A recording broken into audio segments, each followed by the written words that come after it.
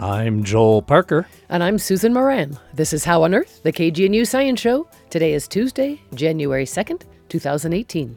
Coming up, looking back to look forward, we review some of our favorite How on Earth stories presented in 2017 and ponder what they might lead to in 2018 and beyond.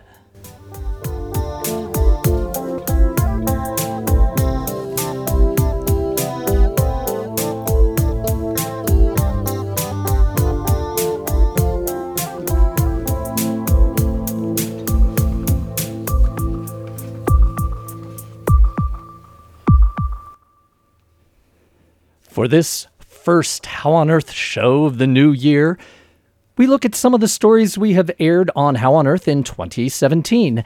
These are not necessarily the top science news items of the year, but are staff picks of stories that we found interesting and thought-provoking, and what 2018 might have in store for those topics. So here's one. First of all, in 2018, this year, how can we do a better job at tracking pollution to its source? And how can we find cost-effective ways to eliminate some of these major causes of pollution? Well, one success story in 2017 came from Colorado State University. That year, scientists successfully mapped underground methane leaks in urban areas, particularly from utility companies. Methane is a powerful greenhouse gas, as you likely know. A lot of methane leaks come from underground natural gas lines. A CSU team led by Joe Von Fisher has figured out how to use portable methane sniffers on Google Street View mapping cars. Maybe you've seen some of them. And they're used to pinpoint and measure methane leaks coming from buried gas lines throughout a city. Not only that, partnering with Google and the Environmental Defense Fund, the CSU team helped develop ways to crunch huge amounts of data to display in easy-to-use Google Maps. You know how you can use Google Maps to find nearby restaurants? Well, these Google Maps are kind of like that, but for methane leaks. For more about this new technology, here's an excerpt from Shelley Schlender's 2017 story about how they figured out how to detect these methane leaks. We start by looking at the challenge of how to take millions of data points from Google Street Viewing cars and make them easily understandable for spotting leaks. The team collected data for almost 4 years. The amount of data that's present here is more than 30 million points. You have to say that no citizen would look at those numbers and be impressed. So how did this team change geeky gobbledygook into something a regular person can understand? This data is collected from this Google Street View car, the sensors we put in Google Street View car. And those data will be delivered to one of the Google's storage systems. Colorado State University computer scientist Sangmi Pelakara says Google was very cooperative. They even provided us some computing powers as well.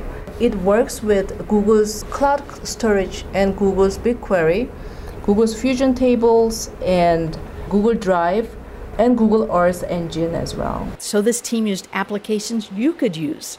Cloud storage, BigQuery, Google Fusion's tables, Google Drive. Well, you could use them if you understood how to use them. Joe Von Fisher. And we have, thanks to Sangmi and Joe, a tool that allows us to more quickly analyze that data and derive the real products, the nuggets from it. You know how you can use Google Maps to show you dots for all the restaurants near your location. The Google Maps for Joe Von Fisher show dots for methane leaks. Von Fisher's team has color-coded the dots: yellow for small leaks, orange for medium, red for big, more than 60,000 liters of methane leak a day. According to the Environmental Defense Fund, a red dot means a leak that's as large as one car driving 9,000 miles every day. And what about an activist? What if, for instance, someone says they're afraid of fracking and they want to map the countryside around their home? Is it possible that someday they could do that with this data? One of the products that comes from our work is that we have the chance to start to do something that we think of as democratizing information about environmental quality. What about places that don't have roads? Joe Von Fisher says it might even be possible to equip a drone for going into remote areas. Could a country such as Russia, which is known for its leaky methane pipes, Could a country like Russia use this kind of application? There is certainly an incentive for any organization to reduce its leakage, presumably if they put a commodity in that pipe. And if they want to be able to sell the commodity on the other end, they'll have more if the pipeline isn't as leaky. The bottom line is that one of the biggest groups that has leaky pipelines, the gas companies, now has a more affordable way to find the leaks that need to be fixed. Take the natural gas provider for the state of New Jersey. I think our favorite story with the gas companies is the New Jersey utility PSE&G. There was a utility who was poised to spend $900 million on pipeline repair. So we partnered with them and we mapped their utility service area and we identified parts of the service area that were the leakiest. And we said, here are the parts that are emitting the most methane. If you were to replace this 8% of your pipeline, you would have a 30% reduction in your overall emissions. To me, that was a real victory, to be able to help the utility find which parts were leakiest and to make a cost-effective reduction in their overall emissions. Thanks to Shelley for that excerpt from her story about methane gas leaks and how to map them.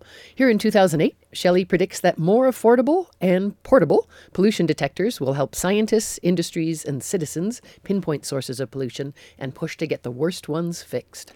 In this next feature, Beth Bennett interviewed Miriam Kalamian about her new book, Keto for Cancer, in which she describes in great detail the application and efficacy of a low-carb ketogenic diet as an effective therapy for fighting cancer.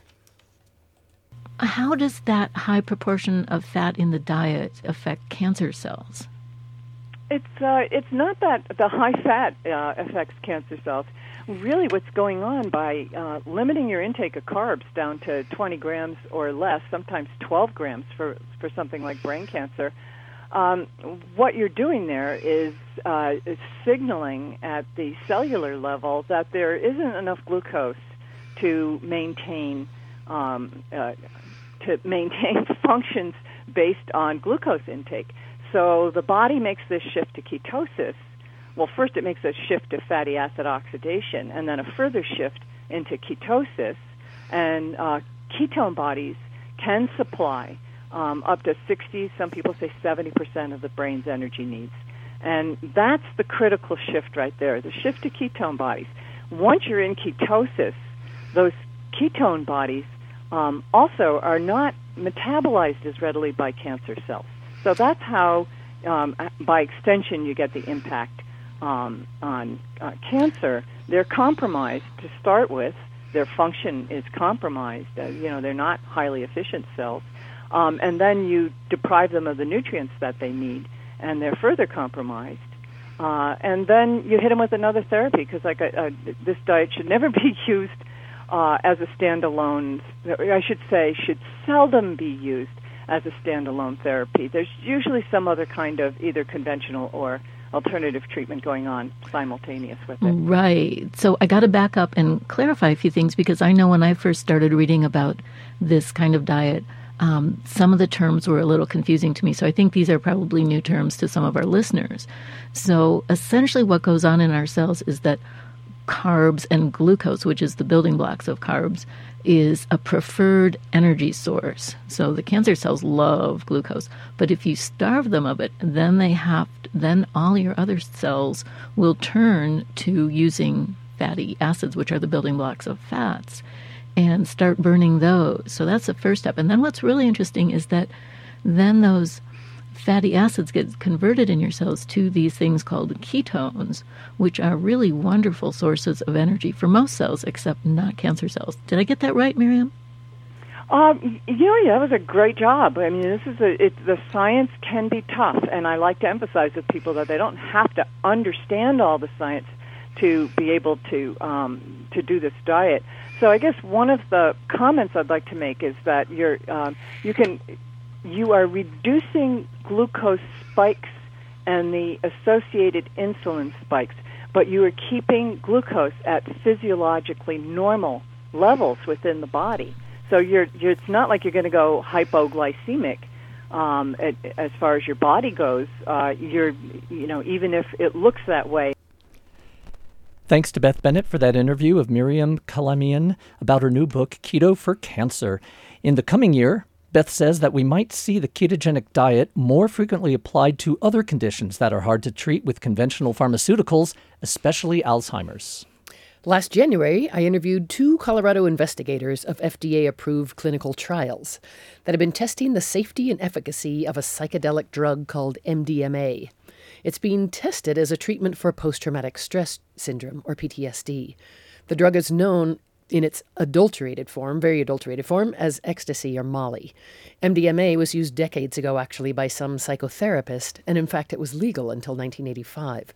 What intrigues me about this topic is that a staggeringly high number of people in the United States suffer from this anxiety disorder, and the controversial drug is showing promise for patients for whom other forms of treatments, from talk therapy to antidepressants, have proved unsuccessful.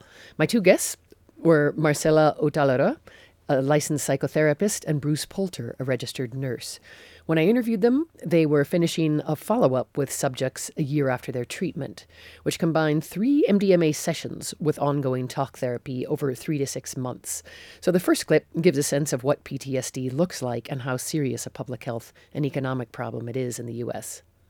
So I wanted to start with just an overview and a very personal view of PTSD and what it looks like, how it manifests in the body and in the mind before we get into the trial itself. So, Marcela? Okay.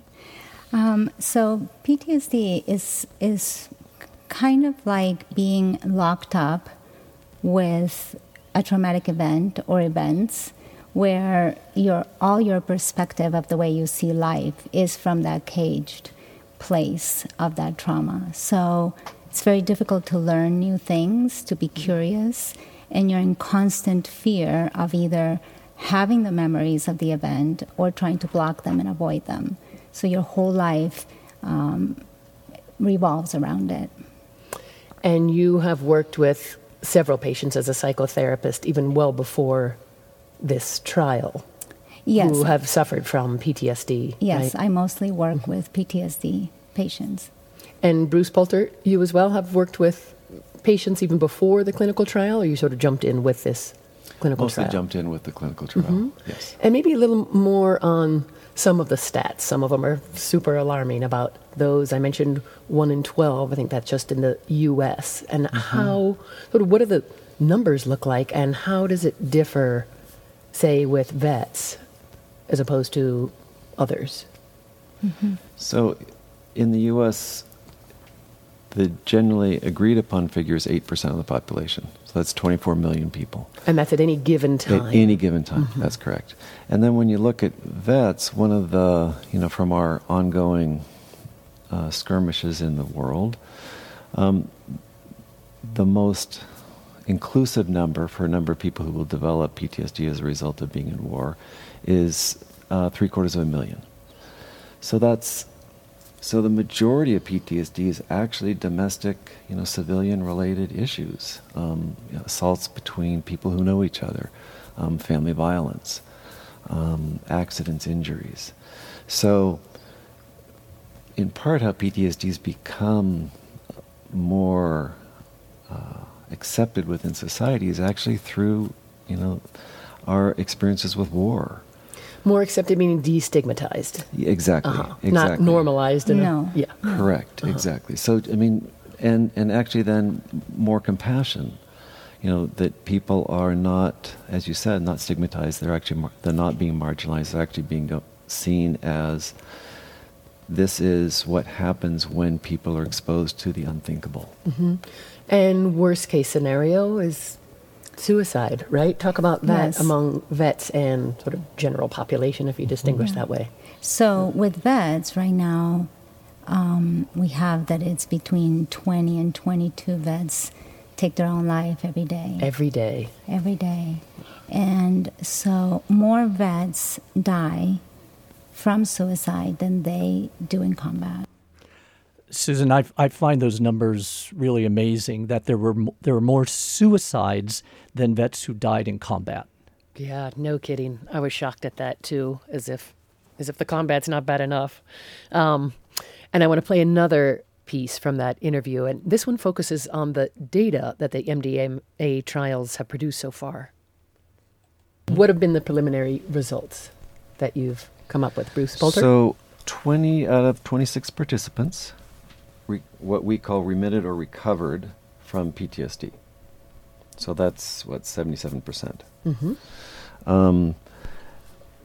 So then that leaves 6 we have to look at. So 3 of them, their scores in terms of the clinician-administered PTSD scale, which is the gold standard for PTSD rating, their scores stayed identical throughout the study.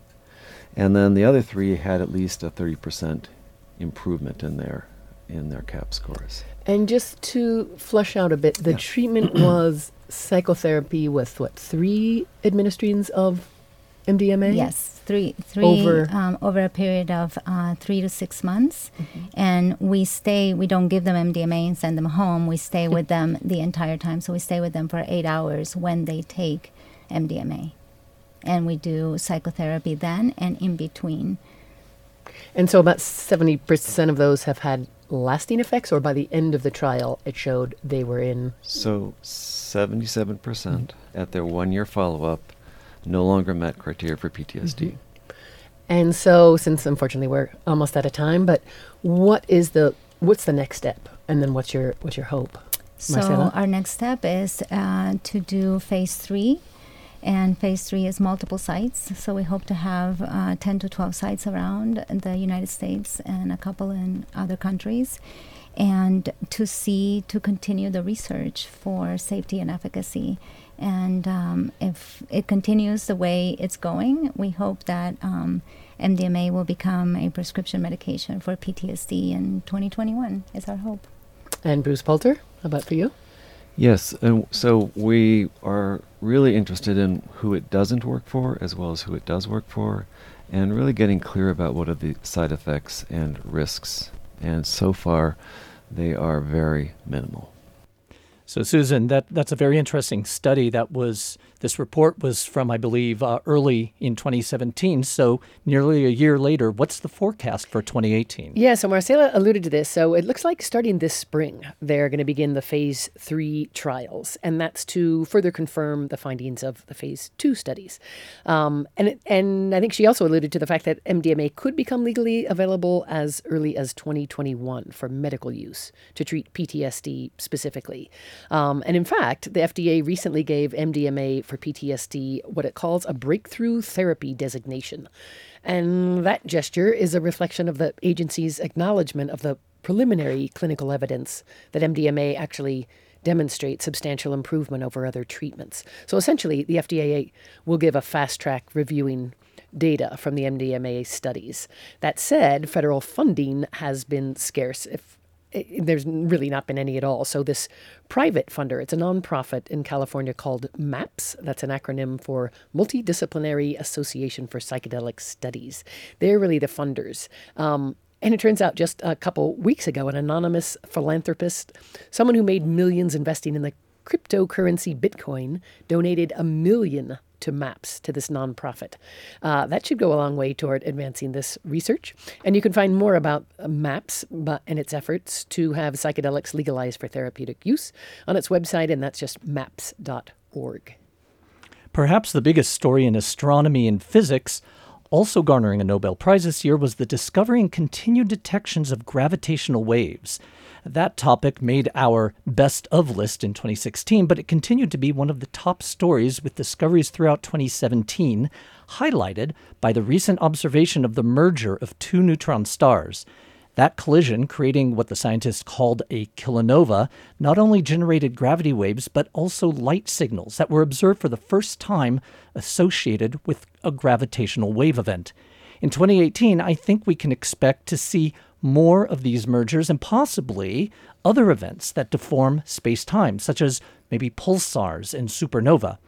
As scientists obtain more of these gravitational wave measurements over the coming years, it will enable them to probe new aspects of fundamental physics and the theory of general relativity. And then closer to home in our own solar system, we had an event that was much easier for people to observe. With glasses, that is. The solar eclipse of August 21st, 2017, that crossed the United States from coast to coast. As preparation for that event, we looked farther back to discuss a very special American eclipse, that of 1878.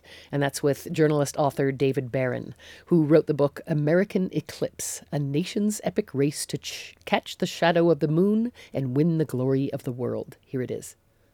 There are lunar eclipses and there are solar eclipses. Lunar eclipses occur at night, at the time of the full moon, when occasionally the full moon passes through the shadow of the Earth and the moon goes dark. Actually, it turns sort of a blood red. A solar eclipse happens in the daytime when the moon is on the other side of the Earth and passes between the Earth and the sun. Now, many people have seen partial solar eclipses where the moon crosses in front of part of the sun, and you can only look at it safely if you use special eclipse glasses or use a pinhole projector. A total solar eclipse, however, is far rarer and far more dramatic. Only any given point on Earth sees a total solar eclipse where the moon completely covers the sun about once every 400 years. The next one to come over Boulder will be in the year 2772. All right, so everyone mark that on your calendars. Right. So this one coming up August 21st of this year, first one in 99 years to cross the nation coast to coast, is a very, very big deal. So the eclipse of July 29th, 1878 crossed America's Wild West, went from Montana Territory down to Texas, at a time when total eclipses were very important to science. And a number of prominent scientists, astronomers and others, came west for the eclipse. The best known of them was Thomas Edison. Thomas Edison, 31 years old, who had just invented the phonograph, comes west to study the eclipse. Thomas Edison, that little whippersnapper. Unfortunately, there won't be another total solar eclipse in 2018, but mark your calendars. The next great American eclipses will be on April 8th, 2024 and August 12th, 2045. For our local listeners, during that eclipse in 2045, the shadow will pass directly over Colorado. In other space news this year, the Cassini spacecraft, which had been studying the planet Saturn and its famous rings and many moons, ended its mission by plunging into Saturn's atmosphere. 2018 will bring many new exciting space missions. First, the OSIRIS-REx asteroid sample return mission arrives at asteroid Bennu in August 2018. And the SpaceX Falcon Heavy rocket, after a delay of about 5 years, is finally slated to have its first launch this year, perhaps as early as this month. NASA's Next Planet Hunter telescope, the Transiting Exoplanet Survey Satellite, or TESS, is scheduled to launch in March in this year. The Parker Solar Probe will launch in July or August. This spacecraft will fly through the outer edges of the sun's atmosphere, skimming at a distance of about 4 million miles away from the solar surface to study the origins of the solar wind. The next mission to Mercury will launch in October. The spacecraft, called Bepi Colombo, is a joint mission of the European Space Agency and the Japan Aerospace Exploration Agency. On November 26, the InSight mission will land a spacecraft on Mars to drill beneath the surface and probe the interior structure of Mars. Then, for those of you who want to plan next year's New Year's Eve party, at the end of 2018, the New Horizons spacecraft, which was the first spacecraft to fly by Pluto, will encounter its next target, a small, icy Kuiper Belt object in the distant reaches of the solar system.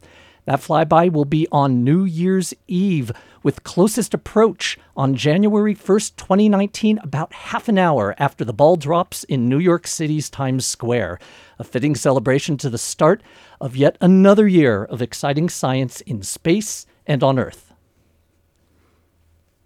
And finally, we'd like to thank all of the How on Earth team who contributed to the show in 2017. My co-host today, Joel Parker. And my co-host today, Susan Moran. Thank you. And Shelley Schlender, Beth Bennett, Beth Bartel, Alejandra Soto, Chip Granditz, and the news team and all the staff at KGNU. Thank you.